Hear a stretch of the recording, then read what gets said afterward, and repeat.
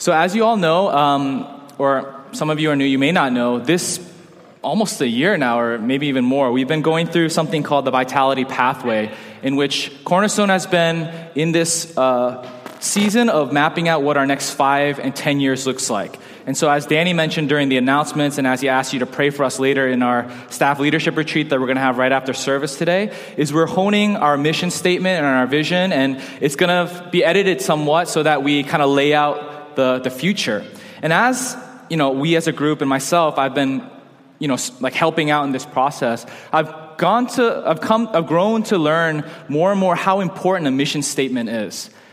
Because as, let's say, Cornerstone as an example, as people go on our website, as people come new to Boston or looking for a church for the first time, you look at the mission and vision to figure out, what is this church about? What do they care about? What are they trying to do? And do I care about that? Do I want to align myself with what they are about? And so my train of thought continued to roll as I realized, there's actually a lot of organizations that I spend a lot of my time and energy and frankly my money on, and I don't even know what their mission is at all. I don't know what they're trying to accomplish. I don't know what they care about, but I'm helping them accomplish what I don't know what they care about. And so I assume that's the same case for many of you. We put a lot of our time, we wear a lot of things, or our energy, the things that we talk about, the money that we give goes to a lot of organizations that we may not even know what their mission really is. And so I have a few examples that I want to go through, and I'm just going to read their mission statement. Quality is our highest priority. It's in everything we do, from our design, always starting with the finest materials and production at the world's most renowned factories, where much of the work is done by hand, to our personalized service. Apple designs Macs, the best personal computers in the world, along with OS X, iLife, iWork, and professional software. Apple leads the digital music revolution with its iPods and iTunes online store. And Apple has reinvented the mobile phone with its revolutionary iPhone and App Store. And it's defining the future of mobile media. To provide our fans, communities, and partners the highest quality sports and entertainment in the world, and to do so in a way that is consistent with our values. To make and serve the freshest, most delicious coffee and donuts quickly and courteously in modern, well-merchandised stores. So the coffee snob in me wants to comment about this, but I will move on. So I chose these specific examples because I assume that by the time that we die, most of us will have spent a lot of money. A lot of us would be almost walking advertisements for these companies. A lot of us will sit on a couch together every single Sunday, and we're counting down the weeks till it gets there, cheering and celebrating a particular organization. And a lot of us use our computers or our phones and our tablets, and have been putting a lot of money and support into these mission statements coming to life. Now, I'm not saying that that's wrong. Okay, there's nothing wrong with having a computer, buying an iced coffee, and watching a football game or buying tickets to a football game. But the question that with this whole mission statement that I want to ask all of us is, if we were to be able to somehow chart and maybe even visually see proportionally how much our energy and our time and our efforts are divvied up in different organizations, in different causes, in different groups or companies or businesses, would it reflect what our hearts really care about most? If we were to lay it all out, would somebody who doesn't know you be able to see yourself on paper and be like, oh, this is the mission statement that this person cares about the most? Would it match? Or if we were to lay it out, would it just talk about would it look like what we care about most is nice clothing or Lexuses and luxury cars or expensive Canada Goose jackets or Grey Goose for that matter? And I don't even want to know what the mission statement of Grey Goose is.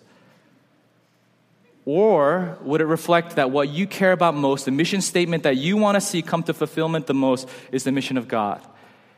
And if I have permission to put the mission of God in a nutshell, the one word that I can think of is restoration.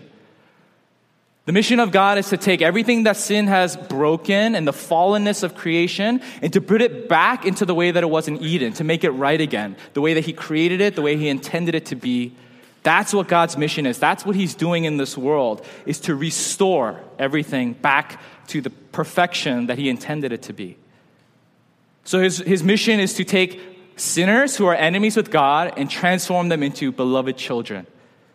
His mission is to restore and reconcile relationships, to increase forgiveness in this world, to control anger, to rid us from lust and committing adultery, to restore the marriage relationship and the beautiful bonds in marriage, to make us truth tellers who are honest and who stick with our oaths, to make us people who do not retaliate and people who love even our enemies and pray for those who persecute us. I hope all these things sound familiar. It's the Sermon on the Mount. It's everything that we talked about in these past Sundays in the 2 months. See, do you notice that if we start listening, if we start obeying and abiding by the Sermon on the Mount, what happens? God's mission starts to get fulfilled. It starts to take form. Today, what we're going to be talking about, and one other thread of what happens when God's mission starts to take form, is that suffering people start getting helped. That the population, if there are 100 needy people in the world, that number starts to decrease. If we are really bought into the mission of God, then we're going to give to the poor. That people who are in pain will start to have their pain alleviated by the people who follow Jesus Christ. So let's read this text. We're going to start in chapter 6, and we're going to be reading just a few verses, or just 4 verses, verses 1 through 4. Matthew 6, verse 1. Beware of practicing your righteousness before other people in order to be seen by them, for then you will have no reward from your Father who is in heaven. Thus, when you give to the needy, sound no trumpet before you as the hypocrites do in the synagogues and in the streets, that they may be praised by others. Truly, I say to you, they have received their reward. But when you give to the needy, do not let your left hand know what your right hand is doing. So that your giving may be in secret, and your Father who sees in secret will reward you. This is the word of the Lord. Thanks be to God. So, just going back and rewinding a little bit, verse 1 I wanted to highlight real quickly. Beware of practicing your righteousness before other people in order to be seen by them. So verse 1 is going to actually act as a heading statement for the next 3 sermons. So in the beginning of chapter 6 in Matthew talks about 3 of our religious duties. So today, almsgiving or giving to the poor.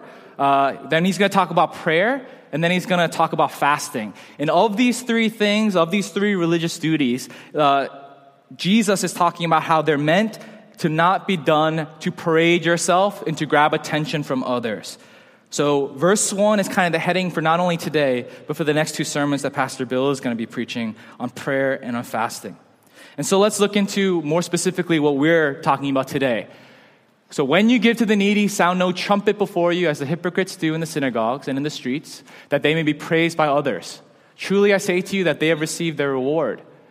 But when you give to the needy, do not let your left hand know what your right hand is doing, so that your giving may be in secret, and your Father who sees in secret will reward you.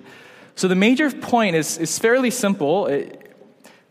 We can read it once and we understand, okay, this is what Jesus' point is. He's saying, don't give to the poor to bring praise to yourself. That disciples of Jesus, we're not in this game of almsgiving, of charity, of sacrifice for human admiration. So the act of giving, it's meant to be just between you and God, not between you and onlookers or the public eye or perception. So he even uses over-the-top language, right? He says this is so important that your left hand shouldn't even know what your right hand is doing. Of course, he's speaking in exaggeration or with hyperbole. But the point is pretty simple and pretty clear. Give secretly. Don't do it to gain praise or respect or to be liked or admired by other people. Essentially, this passage in a nutshell, and even the next 2, it's a call for authenticity in our religion. Authenticity in our following Jesus, which is proven when done behind closed doors, when you're in private, when no one's looking or no one sees. So, the Bible is awesome in that you can read the same passage a million times and always learn something different. And as I was preparing this sermon, I was thinking about it and I was like, well, I have a lot of messed up things about me. I have a lot of sins, but I'm not really like a trumpet sounder, right? And so I'm typing, and I'm like, what kind of illustration can I come up with? And it's like zap, like God's like, oh yeah, like I'll show you. And immediately in my mind, I've never thought of this before, and I realized that I am a trumpet sounder. I don't know where it comes for you, but for me, it happens in front of a tip jar. So you go to a coffee shop, Starbucks, Dunkin' Donuts, wherever, and there's a tip jar. And something that I realized about myself, and I hope somebody in the room can feel me, because then I'm going to feel really horrible. I secretly, and now it's not a secret, want the person to watch me drop the coins. So you know what happens very often is they'll hand you their change, and this is only at cash-only places because I only use credit, right? Cash only, and what they do is they give you your $1.13, and then they turn around to get your coffee, and you've already dropped the tip in by then, and then when they come back, they haven't seen it to tell you thank you for giving them a tip. And so for me, I trumpet sound in that if you don't see me, then I hope that the coins make lots of rattle. So I drop it from high up and clink, clink, clink, clink, clink, clink. Oh, thank you. I'm like, oh, no problem, The thing is, what's so twisted about this, I'm so I'm being vulnerable before you. I want to be thanked for my tip, but if it's coins, I'm not even being generous. It's like 13 cents. And when they don't say thank you, how do I feel? Maybe you were late. Oh, ungrateful, right? Like, give me my 13 cents back. Like, I didn't even tip them. That's not a tip. That's me dumping my inconvenience in a jar. Because if you give cash, you're generous, but then it's too quiet and they won't hear it and they won't thank you, right? This isn't almsgiving. This isn't an example in which I'm giving to the poor, which is what the passage is about. But I realized in preparing this message that I have every capacity to want praise from people in watching what I'm doing. I can't even that's not generosity, is it? So this is what the passage is about. Don't trumpet yourself when you're giving to the poor, when you're following God, because we twist it in a way, don't we? Because what I really want is human praise or respect or people to think, wow, what a great person. And the means of which I'm getting to that goal is through obedience to God. But then we rewind. That's not obedience at all. That's manipulation. I can find a way in my flesh to manipulate the Bible to make myself look better. So, am I authentic? That's going to happen when done in privacy, when nobody is looking. Because our flesh can easily lie to us and say, you know what's worth it in following the Bible? Our flesh will lie and say, getting admiration. And you know what the flip side is that this passage says is eternal reward. Isn't that silly?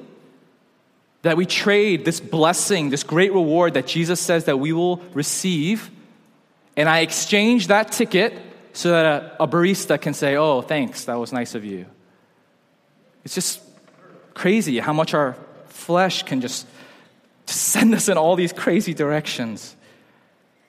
So what this passage is about for today is about an inner authenticity about following Jesus that comes out when we give to the poor in privacy, when nobody's looking, when we're not seeking praise, when we're not trying to get people to like us or respect us or think we're so generous, when it's just between me and God and whoever is going to be the blessing and the recipient of it later. If according to the books that I read in seminary and the preaching classes that I took, I could stop there. What I did was read the passage to you. We went over verse 1 through 4. I explained it and told you the main point, and let's pray. And as I was typing this up this week at my desk, I had a very sobering thought that actually, frankly, it laid pretty heavy on my heart. And that doesn't always happen. A lot of times, sermon writing is really joy-giving, but I actually felt really heavy because I thought that if I stopped there, only some people in this room have heard a sermon that applies to their life. Because the text says, when you give, don't trumpet sound. And you can only trumpet sound or disobey this command when you give. And while I'm not God and I cannot see into everybody's soul like laser, I'm very confident that not all of us give. So we can't even disobey the commandment if we're not giving to begin with. And that laid heavy on my heart because not all of us are giving. Not all of us are participating in accomplishing God's mission statement and taking the suffering world and alleviating that suffering by what we can give in our resources. So I continue. There's something some of you may have in college, or actually probably not high school, probably just in college or maybe grad school, taking childhood or developmental psychology. I was a psych major, so I took a bunch of psych classes when I was in college. And there's this thing called object permanence. And many of you may have heard it. Family Guy even did like a funny joke on it. And it's like, somewhat of a well-known thing. You don't have to be a PhD in psychology to know or have heard of object permanence. But if you haven't, it's kind of in the name. So psychologists say that somewhere under the age of 2, that babies do not have object permanence. Meaning, if an object is not physically seen in front of them with their eyes, that when taken away, it's not that it's just moved, but that it ceases to exist. So there's a lot of experiments done, and as they get older over time, you start to know, because the common experiment is to take a toy, shake it, and get their attention, and then put it under a blanket, or put it behind their back, or put it under I'm going to rip this off my ear, or put it under a pillow. And then eventually, as they get object permanence, when it goes under the blanket, they lift up the blanket and they grab the toy. But I want to show a video. Unfortunately, the audio didn't transfer over, so just pretend that a mom is being all googly with her kid. And this is just an example of when they do not have object permanence. So she's like, look at the ball, look at the ball. She covers it, and look at his eyes. What the... What is this sorcery?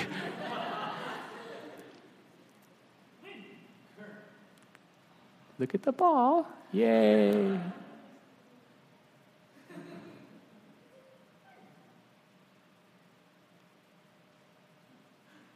What the? Okay, that's good enough. So this is object permanence. And so basically, again, this is like the literal, almost the literal, most literal way to say out of sight, out of mind. It's not that it was just moved or out of place or I don't know where to find it. It's like it doesn't exist anymore. I think as Christians, we have a sort of object permanence lack. Because if you will, let's say social media or the news or even the church acts as our ball. So police shootings happen, and hashtag Black Lives Matter happens, and it's shaken in front of us, and we're like, oh yeah, I'm so concerned about systematic racism, and I want to do my part in that. I can't believe I'm going to share, I'm going to tweet about it. If there's a town hall meeting, I'm going to attend.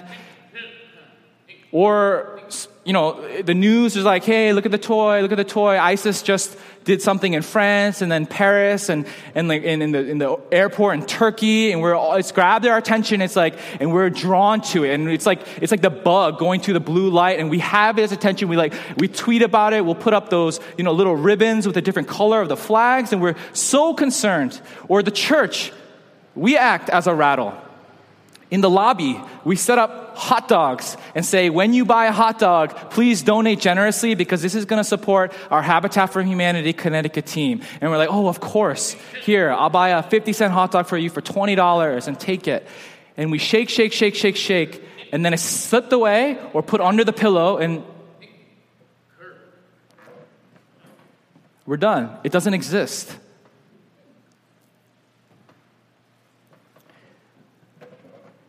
I'm convinced that until our needy, help, alleviating suffering, concern for the poor, object permanence develops, that will always somewhat be stunted in our following Jesus. I feel so strongly about that. And here's let me give you my argument as to why I really think I could confidently say stunted growth. Because firstly, the greatest commandment that most of us know is to love God and to love our neighbors as ourselves, and it's combined. And I wonder, how do we accomplish the greatest commandment if we do not care about the suffering neighbor around us while we live in lavish comfort? In 1 John 3:17, it's a famous verse. John writes, "If anyone has the world's goods and sees his brother in need, yet closes his heart against him, how does God's love abide in him?" It's a sobering verse, but it's true, right? When we live in lavish comfort and our neighbors suffer, how can we be growing in getting the greatest commandment in our following Jesus down? And secondly, why I'm so convinced that it will stunt our growth as Christians is because money has such a powerful way of deeply rooting and burrowing into our hearts as an idol. And when idols are there, until they get pushed out, we don't really experience the fullness of relationship and joy of walking with Jesus because the idol gets in the way. We can experience it in part, of course, because all of us, until we die, we're going to have some sort of idols. But this is a big one, that until we push it out, it's going to not give us the whole picture. And so I'm so convinced that until we get to the 2-year-old stage, when the ball is placed under the blanket or the pillow, I can pick it up and see it's still there. And when that ball is representing our need to give to the poor, we'll always remain infants.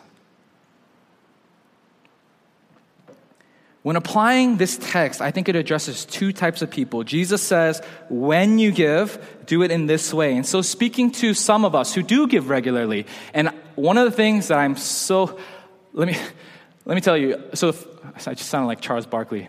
The first 4 or 5 years or so, my job at Cornerstone was to be the pastor of Compassion, Mercy, Justice Ministry. And so in secret, I know there are many of you, and I can name you, of how much money you have given away. And I wish that I had permission to tell everybody. You know that John Doe gave this much, and I've done Lazarus classes with some of you. There are some of you who are so generous that you have made my first 5 years in ministry like, oh my goodness, what a joy. And for those of you who are in that camp who are giving regularly, it does speak to us. It says, when you give, so let's do it. It just tells us how to do it, right? And even in that same statement, when you give, it speaks to those of us who are not giving regularly, in that it's saying it shouldn't be an if anymore for me. It should be when. So in an application, I'm going to address both of these groups. So those who are regularly giving first, let's obey the main gist of this passage. Practice your giving in secret and give to honor God, not to receive from man. So protect that. Let's make sure that it's not about what others see and what they say about us, but let's do it. It's just between me and God. It's about my obedience, and it's about the Father. And I'd like, for those of you who are giving regularly, to have a second a point to take home today. Re-examine your giving. Give out of an abundance, not out of leftovers. So as you go home, for those of you who have regularly been giving, just a few questions. When was the last time you thought about that number or the means and thought, could I do better? That's something to think about. Have you forgotten about it? That's something to think about. Has it become robotic to you? Another good question to those of you who are regularly giving. Have you gotten a raise or a promotion since the last time you settled on those numbers? And do you have a little bit of a wiggle room to give more? Does it affect your lifestyle, or does it cost you nothing? Could you completely forget about it and it doesn't matter? And then maybe that is good reason, if you can say yes to any of those questions, to re-examine and to go through your budget again.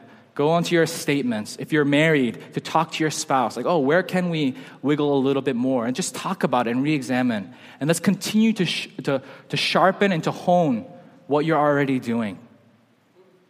If you're not giving at all or giving regularly, let me pause for both groups as an aside. Let's be really clear that Biblical generosity does not, and giving, when I say giving and generous, I'm not talking about we're at Lay's and, oh, no, I got it. Like, I got you, bro.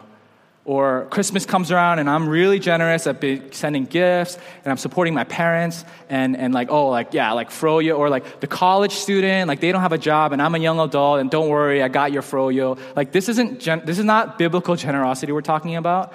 This isn't the giving that I'm talking about. We're talking about people who cannot help themselves, people who are suffering, people who are in need of somebody in a place of privilege to bring them out of that, okay? So just to make that clear. So for those of us who aren't giving regularly, and this isn't just, and regularly does not mean when the holidays come around, like every Christmas I give or every donation. I'm not talking about the rattle. When that happens, you empty your pockets. I'm talking about in your day-to-day, in your month-to-month, your week-to-week, you choose out of your own thoughts, out of your own following Jesus to go on the website, to write the check. This needs to become permanent. Start a plan that will create intentionality and permanence in your giving. If we continue to narrowly define Christian walk as church attendance, prayer, the occasional morning QT, there will always be a major gap and hole missing in our faith. And I hope that does not become burdensome to you, but I hope that you love that idea and you love that standard. Because what if God didn't command that? Don't you love a God who says to his people, you must give to people. You must end human pain. I hope you love that. I hope you love that pressure. Let's make that a permanent part of our lives. For those of you who struggle with this and aren't giving, and I'm calling you to be intentional and make some sort of permanent thing, this is hard for you, right? And that's fine. But here's a few suggestions. Start with a number that you can give away monthly, $20 a month, whatever. Just decide on it, and at the end of every month, just give it away or set it aside so you can give it away. Another method, if it helps with regularity, is to give a percentage of your check. Say, every time my employer cuts me my check, or every 2 weeks, or every time a direct deposit comes in, 3%, 7%, 16% is going away.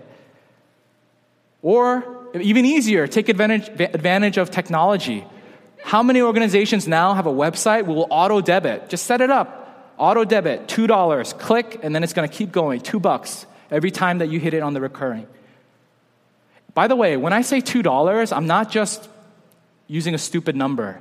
If $2 is really what it takes to make a permanent thing in your life, then praise God for those $2.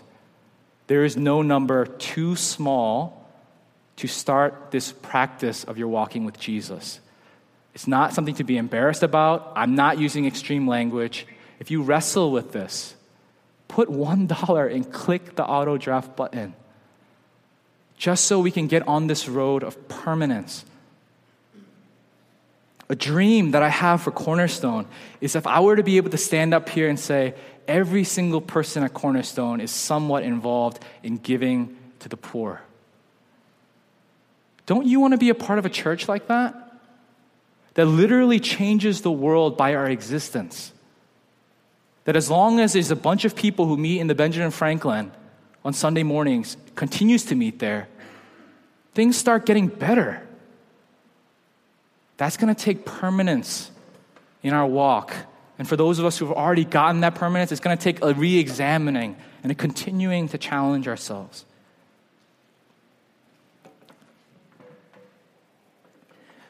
There are a few topics, trust me, I know that I'm the one speaking, but I know how it feels. There are a few topics like giving away money that make us cringe and uncomfortable in our seats. There are a few things that make us think, oh my goodness, that's so hard.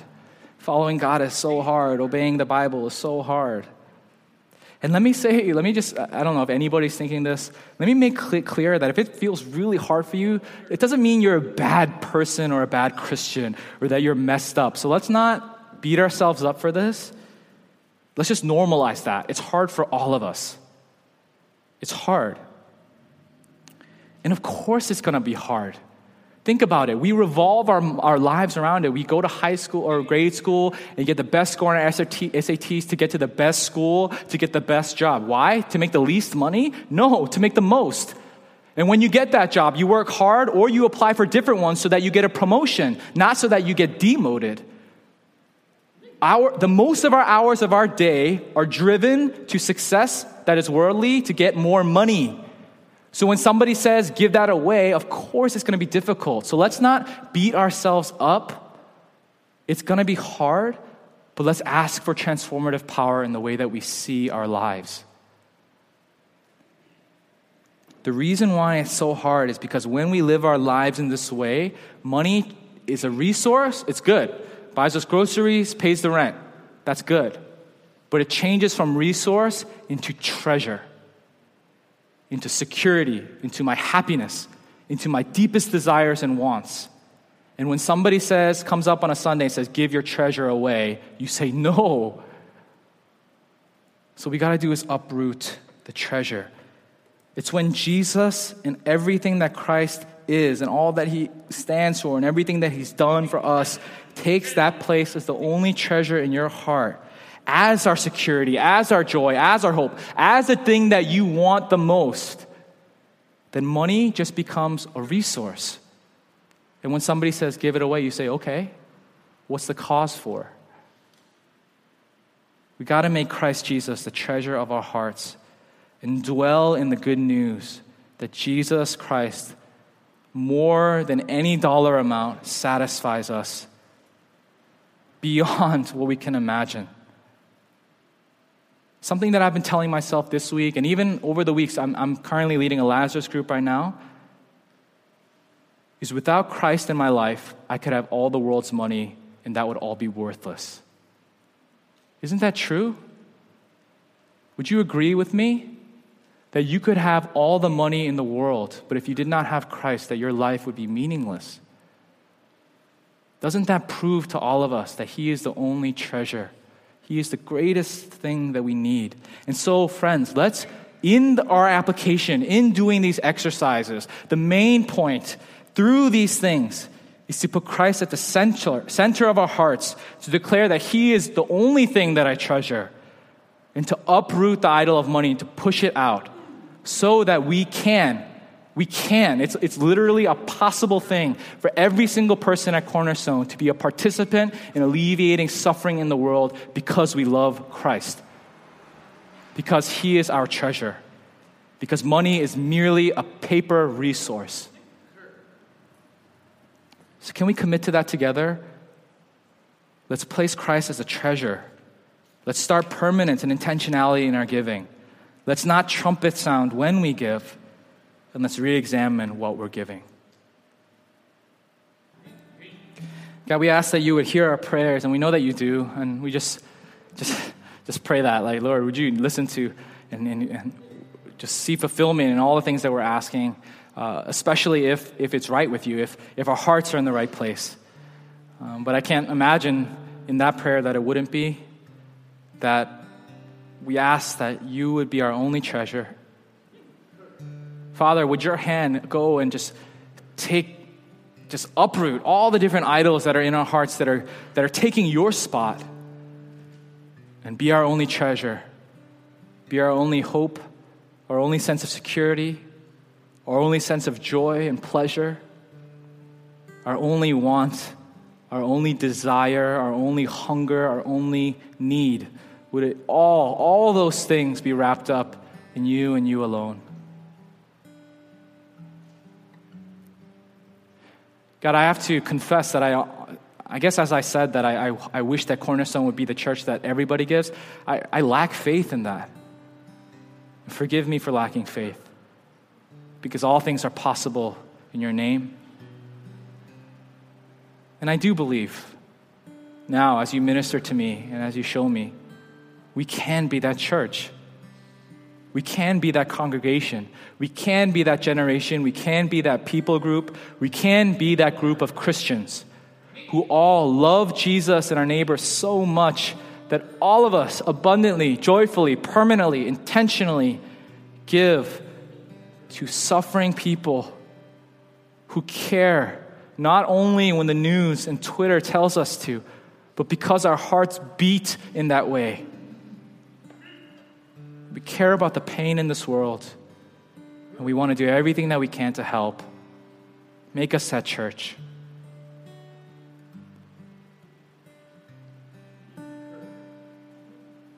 And God, I close in the way that we began this prayer, in thanksgiving. Thank you that we don't have to worry about what we're going to eat. Thank you that we don't have to worry about whether we'll have heat in the winter or shelter. Thank you that we have an education, that we have relationships, that whether we have loans and we have very little money and maybe a part-time job, or we have hundreds and thousands of dollars, and anywhere in between, thank you that we have $1. Thank you that we have clean water. And above all these things, thank you that we can say that we're part of your family because of your great and rich mercy unto us. That although we ourselves are an enemy, that you call us child because of the work of your Son. And God, we could have been born into a difficult situation. I could be on the streets right now, but for some reason you chose to give me what I have. And if you have put me in this place, in this place of privilege, let us not turn a blind eye to those who are in need. And out of our privilege, let us go and help. Be our treasure. And in treasuring you, be the light of this world that goes to fulfill the mission of God to restore. And in your work of restoration, we want to be the instruments used in this world, God. Use me, use us, use Cornerstone. So again, we commit our lives to you and to you alone. Use us as your will and as you purpose. We pray all these things in Jesus' name. Amen.